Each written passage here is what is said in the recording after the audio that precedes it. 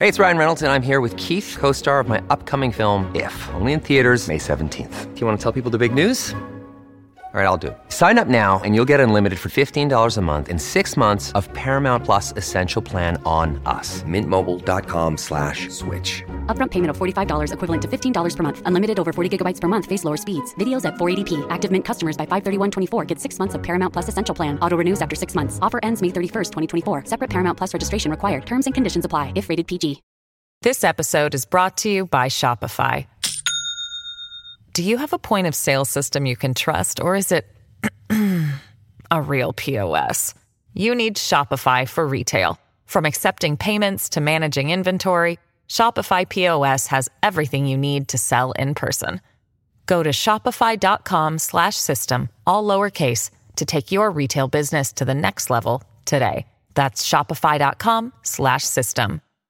Hello, everybody. This is Marshall Poe. I'm the editor of the New Books Network. NBN listeners like to read books and buy them. So we thought we'd tell you that right now, our friends at Princeton University Press are having a remarkable site-wide sale. You can get 50% off books, including ebooks and audiobooks, with the code 50, F-I-F-T-Y, at checkout until May 31. You can save some real money on Princeton University Press books. I encourage you to go there and check it out. Welcome to the New Books Network. Well, good afternoon, everyone. My name is Luca Anceschi, and I will be the host of your podcast on NBN Central Asia Studies this afternoon. And it's great to have today with us Aga Bayramov, who has authored this very intriguing, very interesting book just out with Routledge, Constructive Competition in the Caspian Sea Region, ? Aga, welcome to the show. Thank you so much, Luca, for inviting me. The first question which I want to ask you, it's one which I tend to ask to all of the hosts, to all of the guests on our podcast, and very much relates to your perspective as an author. So how did you decide to engage with such a rich topic? And, this is something which people like me have been thinking of for 30 years, but you have been able to working on this very rich topic and distill it in a very concise argument. So what were the reasons why you started to do this research? Yes, well, the background of this research is going back to 2014, actually, when I started my master degree in the University of Groningen, and 2015, my PhD, obviously, this is the PhD dissertation. During my master degree, I also focused on the Caspian Sea and also South Caucasus, and was reading the literature. What I realized that time, South Caucasus and Central Asia, these two regions have been analyzed and explained separately or kind of jointly, but the Caspian Sea per se hasn't received enough attention. And that time I was wondering, everyone talks about even geopolitics or from a realist perspective or liberal perspective constantly about land, the geography, but nothing about the sea. So that was a kind of curiosity. Maybe I should look at it.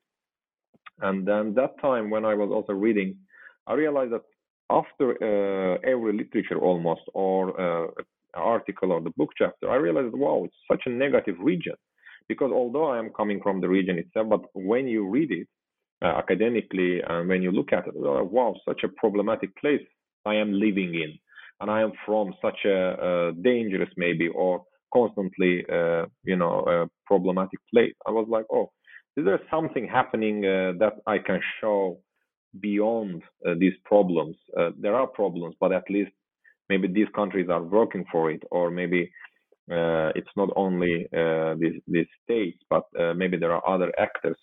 So that's how this research started, kind of curiosity, reading, and while reading, questioning where I am from, and is it actually like that, or can I find something different? Always on your perspective as an author, can you tell us a little bit more about the research that work that you did? There is a particularly detailed note in the introduction a bit about, where you went, who you talked to, but can you give our listeners a little bit more of of a perspective on how did you approach this topic as a researcher? Yeah, of course. Briefly, my book is about the Caspian Sea per se. So I'm looking at here the what's going on in the sea and whether I can find the common projects, problems, and also kind of constructive cooperation among the Caspian Sea countries. But I also researched in this book whether there are other actors in addition to Caspian littoral states.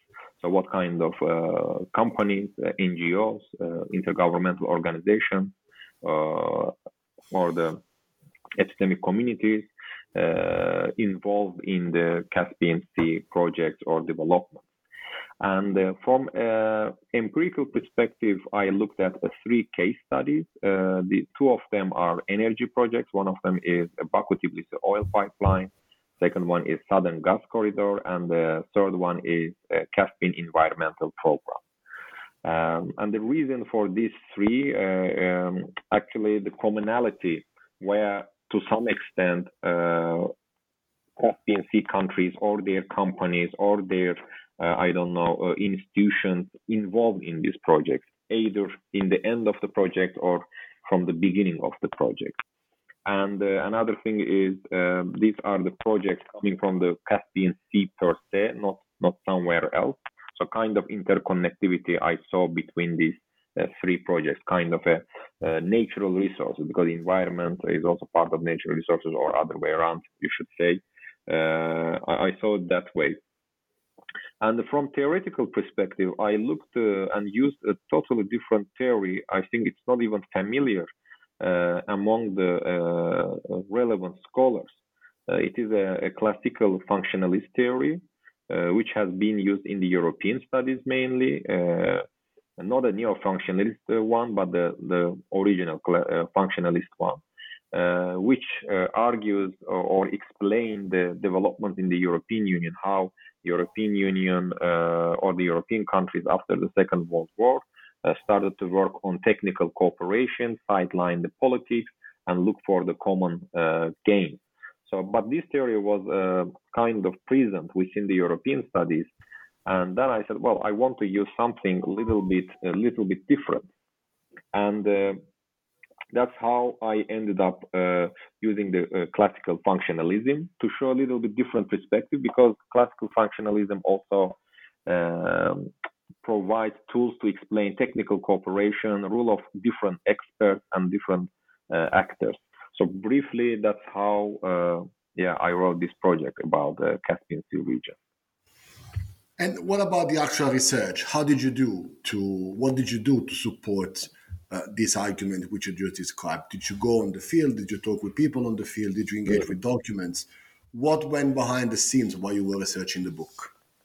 I think I did all of them. I mean, I would say in the beginning, of course, I started with getting familiar with the literature itself, what is outside there, and then I looked at the documents, original documents that this literature, academic literature, refers to. The main purpose of my research in looking at literature and the main documents to trace back from 1990s until 2018 what has been done with regard to the project's development, and made a timeline in the book as well about each project.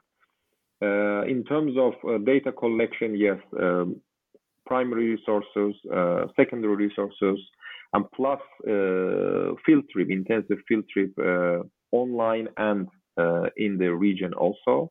Mainly, I did the field trip in Azerbaijan because of the time restriction, financial resources back then. I wanted to travel to Kazakhstan, Turkmenistan, and Iran as well, but I couldn't find funding for this.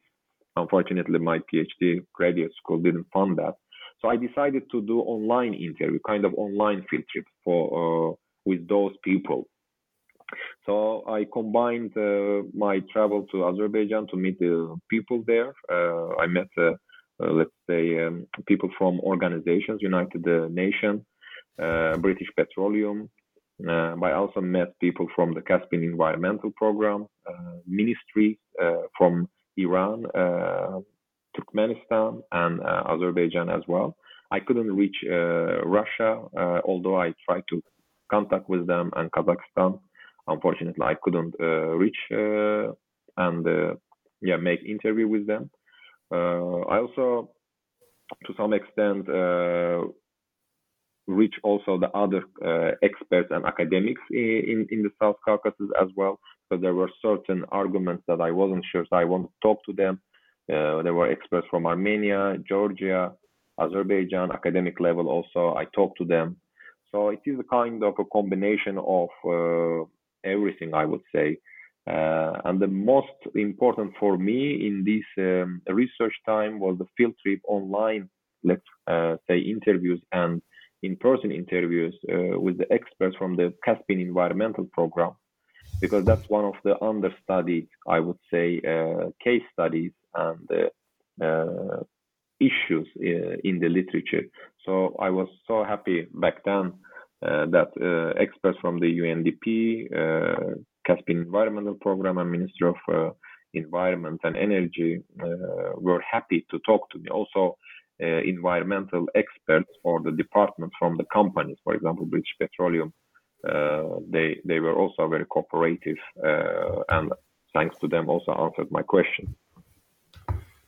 So yes, I mean, it is an elite study, isn't it? Like, you studied what the elite told you about these particular issues. I mean, before we're moving on to the 3 case studies, I just want to raise the issue, what you call the great game literature.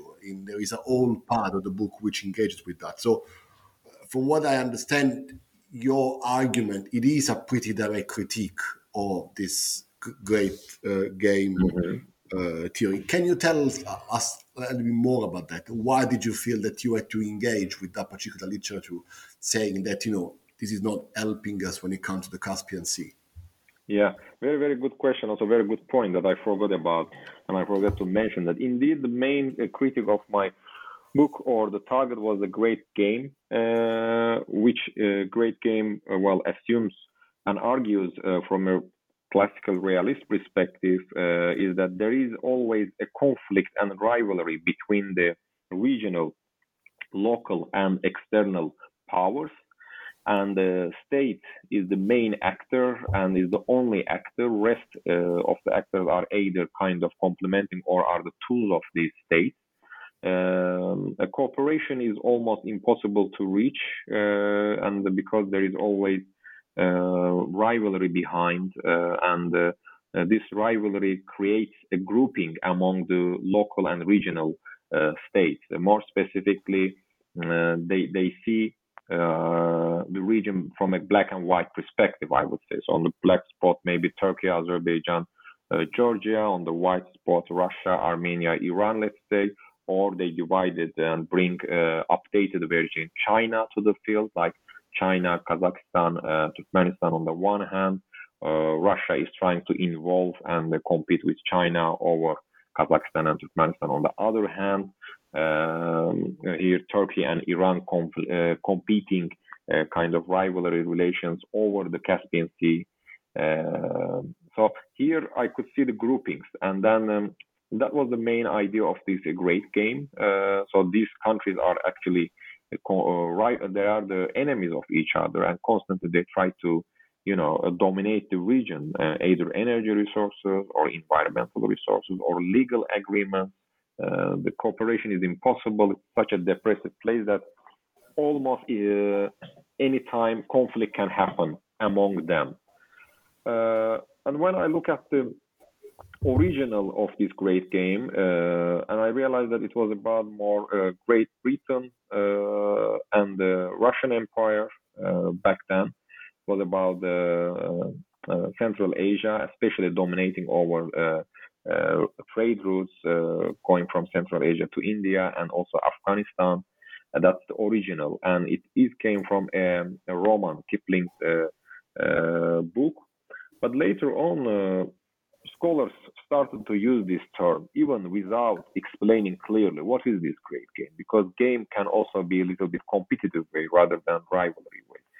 And then after the Soviet Union, new great game emerged from policy field to, let's say, academic area. For example, economics, the Economics Journal also published a lot, James Bond movie.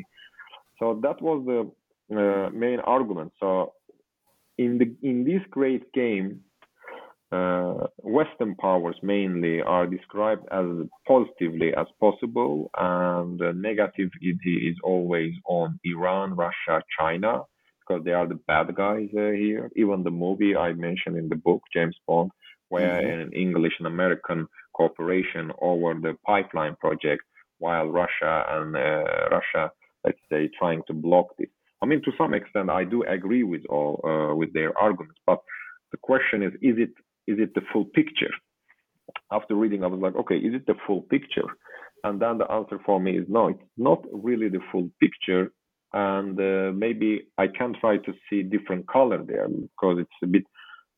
And when I try to trace overall also the great game argument, I realized one thing: whatever happens, either it is an infrastructure project, environmental project, legal project, or oil gas project, actors are same.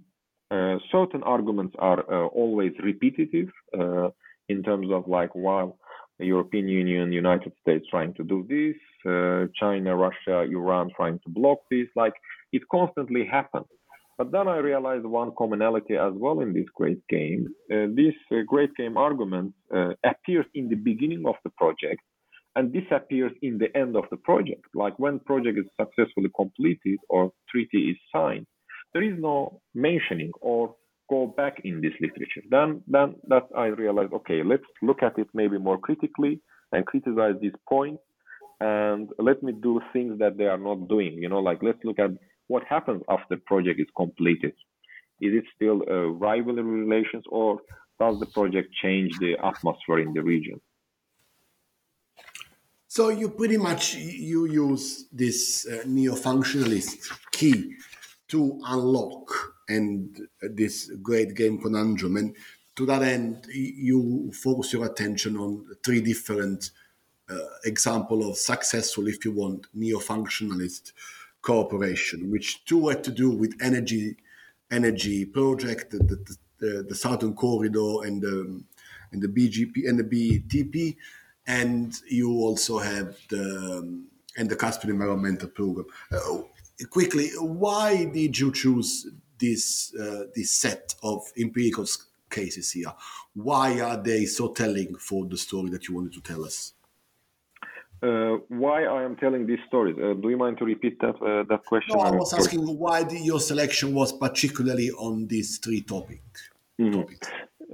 Yeah, I mean, first I used not neo-functionalism but functionalism, because I made a clear distinction in that regard, because neo-functionalism, I tried to selectively use certain things, but mainly focused on the functionalist one. And why? Because for example, Baku-Tbilisi-Ceyhan pipeline is among the projects that receive strong attention, or a lot of attention from Great Game. So I wanted to a little bit challenge that and then show different perspective on the Baku-Tbilisi-Ceyhan pipeline. And that was the first reason, like what can I use, particularly that this Great Game dominates, so I can kind of challenge their comfort zone. And I did this dividing the project in three phases. And I talk about mainly in the middle and the construction phase and the use of the pipeline. And the second reason I use the Baku-Tbilisi, let's say, pipeline, because this project mainly designed to transport Azerbaijani oil to Ceyhan Turkish terminal. However, later, after it's constructed and completed, other Caspian Sea states, Russia, Turkmenistan, and Kazakhstan, started also to benefit from this. Project. So this is one of the projects kind of I saw a commonality, because it's also an area indeed, and well argued by the Great Game scholars, that it's difficult to find something, but there is also something to some extent, a limited way. So that was the main reason. And Southern Gas Corridor is also same. I use it because it's also a place where Great Game moved and to dominate conversation there as well. And when I look at the actors from a functional perspective, okay, what are the actors? I realize that it's not maybe Iran and Russia are part of this project, but their companies are part of this project. So, okay, this project kind of shares some commonality among the Caspian Sea countries. And final project, environmental cooperation. The main reason is that environment is not received attention from the geopolitical literature because, well, it's not important. It doesn't bring any benefit. And to challenge this, I said, well, no, they are missing this because it is actually the main place where the real politics happen, where real discussion and disagreements happen in the environment. That's why I use the environmental project to show something new, something sidelined in the region and not receive enough attention. Plus, it is the only project where 5 Caspian members are directly involved, and even their ministries as well involved in this project. So the commonality of the projects, that the projects were dominated from great game scholars, are the main reason that I focused on these 3. And final, of course, a little bit my local biasness, maybe that I speak the language and I am coming from there and I feel more comfortable doing research on this project, considering the language and the accessibility to the region. Fair enough. That's a very good point, the other one. So now I think that the most novel issue that you tackle in the book, I mean, beyond the great game critique, it's really this focus on the environmental project, which is something which is very new. I mean, I haven't really heard much about it. Can you tell us more about this particular area of cooperation? Why do you regard it as very successful or very relevant for your topic? And mostly, is there a future there for cooperation beyond the time frame you analyze in the environmental sector? This episode is brought to you by Shopify. Do you have a point of sale system you can trust, or is it a real POS? You need Shopify for retail. From accepting payments to managing inventory, Shopify POS has everything you need to sell in person. Go to shopify.com/system, all lowercase, to take your retail business to the next level today. That's shopify.com/system. Yeah, thank you very much for especially highlighting this one as well, because among the 3 cases, I really enjoyed doing this case study. So the environmental project is called Caspian Environmental Program. Actually, this is the first common program among the Caspian Sea countries on a technical issue. As you know, in the 1990s, these countries were busy to divide the Caspian Sea, legal status, divide the natural resources. Even there was a tension among Iran and Azerbaijan, or Russia and Azerbaijan, or even Azerbaijan and Turkmenistan on natural resources. So despite this negativity, these countries still came together to work on environmental issues. However, they couldn't manage because they wanted something internationally recognized, not dominated by one of the Caspian Sea countries. And these countries decided, because Iran was taking a leading role on environmental issues, but other Caspian Sea states said, you know what, let's invite international actors because it's kind of beyond our expertise and beyond our functions, and make sure that we follow the international standards. So they invited the World Bank, UNEP, UNDP, and Global Environmental Facility to help them, actually. This environmental program, although idea here is to rewrite almost everything regarding the environmental regulation within these countries, also among these countries, to make sure that they have common environmental agenda, regulations, rules, but they have also common environmental agenda within their own ministries as well. So international actors, those actors finance the project, and they brought these countries together, their ministries, their governments together. And actually, everyone was talking about the legal status, disagreement about the legal status. But thanks to the Caspian Environmental Program, Caspian littoral states signed the first legal agreement, Tehran Convention, in 2003. The first legal agreement was signed, or the document was signed in 2003 and ratified 2006 by all the Caspian Sea countries. And it was environmental document. And this document later on was also included in the legal status as well. And during my field trip, when I was talking to these people, like, why do you cooperate? What is the added value of this environment? They said, actually, this is the most geopolitical for us and most important thing, because environmental regulations can block Azerbaijan, Kazakhstan, and Turkmenistan natural resource exploration.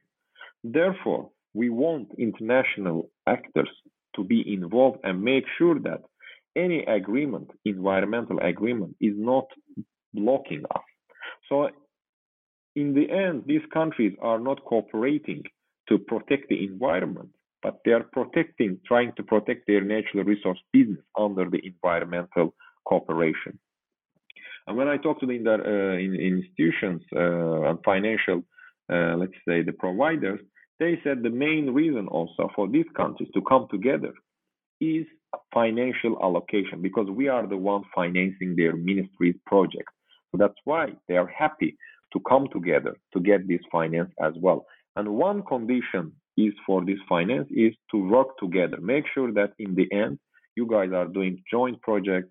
In the end, we see a legal document. And when I talked to the local ministries and government, they really enjoyed. They said, look, of course, we represent our own governments and states. However, we also see each other as a Caspian family, at the ministry level. Even if our officials can disagree with each other on certain issues, we still like to keep positive atmosphere here. So this as a government level, like not as a state level, but as a government level. So that was really interesting for me to observe and to also find out. And another point they mentioned is that under the environmental meetings, because we meet a lot, we also discuss other political issues, because we attend, of course, as an environmental expert to this meeting, but there are other people also present. For example, Minister of Foreign Affairs, someone from the legal department. So during this meeting, it creates kind of socialization among these elites or among these government workers. So we informally discuss what's going on in the legal status, what's going on in other areas. That was also very, I would say, interesting finding during the interview time, that these people view differently. And final point for me is when 2018 legal status was signed, these environmental requirements, part of it, were included in it. And again, geopolitical or the great game scholars argued that environmental agreements on purpose were included by Russia and Iran in this treaty to block the future projects. However, this is very, again, oversimplified argument they made, because they forgot that the environmental kind of discussion, debate started already in 1998. So it's not something one time happened, but step by step established. And funny thing for me is that when environmental, let's say, regulations were, let's say, sponsored by the European Union or the United States, scholars argue and see this differently, positively, or they care about the environment. But even if this is sponsored or favored or, let's say, supported by Russia or Iran, geopolitical literature immediately see here a different perspective. I mean, that was also for me a purpose to show how environmental cooperation is perceived and what is actually really behind all of these agreements and treaties. Well, that was the culmination point. 2018 legal status was signed after more than 50, let's say, meetings between the ministries. And this agreement was part of it. And still, yes, when we look at the future, this project continues. Now the main idea is to look at the Caspian pollution and climate change perspective. However, I would say that the downside of this project is that, as I said, Caspian littoral states, they don't really care about the environment. The elite mainly care about the money they receive from financial institutions and the regulations that don't prevent them exploration. So that was the finding right now. And this environmental project also received later a strong grant, I think, from European Union. In Oslo, there is an institute, NUPI. There are some scholars, Elena Wilson and Kristen, are also doing the research on environment in the Caspian Sea. So I can really see that the topic kind of gained popularity later on. Now more and more people paying attention on this issue. Well, I think that this is one of the most interesting conclusions that you draw in your book. I mean, I am one of those scholars who was very skeptical about the environmental dimension of all of this, but your book made me rethink, and you inject this kind of Caspian optimism, I would call it, Aga. Do you think, though, that this kind of cooperation that you so well articulate and explore in the book is going to continue on? I mean, my impression was always that the Caspian is a very static, not much happens in terms of a geopolitical or geoeconomic arena, whereas Eurasia, overland is a much more lively environment. So you got this kind of difference, between what happens in the Caspian and what happens in Eurasia. I mean, whereas you draw a somewhat more positive picture there. Do you think that beyond the time frame that you examine, is there a future for Caspian cooperation in this area that you mentioned in the book, or in some germane policy areas? Very good question. I think that's also the question after the PhD I was also wondering. And one of my observations is that, yes, to some extent, it continues. However, here, one thing we need to highlight, and as you said, Caspian Sea is part of course, the Eurasian, and it's not an isolated area. It's part of also this global development. In this regard, one of the future projects, and beyond these 3 case studies, what's happening, and that's in my interest, is the development of the ports. Right now, Caspian capitals or the Caspian Sea countries, they try to develop their own ports.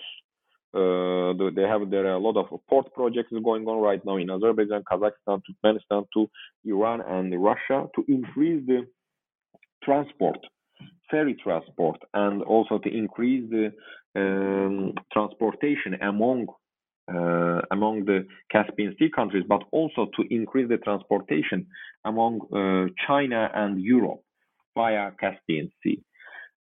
So yes, one of the future projects and ongoing case studies right now is this port project, how Caspian Sea countries looking at the ports, and indeed these ports are very interconnected. If, for example, Azerbaijan develops its own port high-tech standards, and Kazakhstan or Turkmenistan doesn't do that, it doesn't make sense in the end, because you will have always a delay. You depend on kind of other country as well.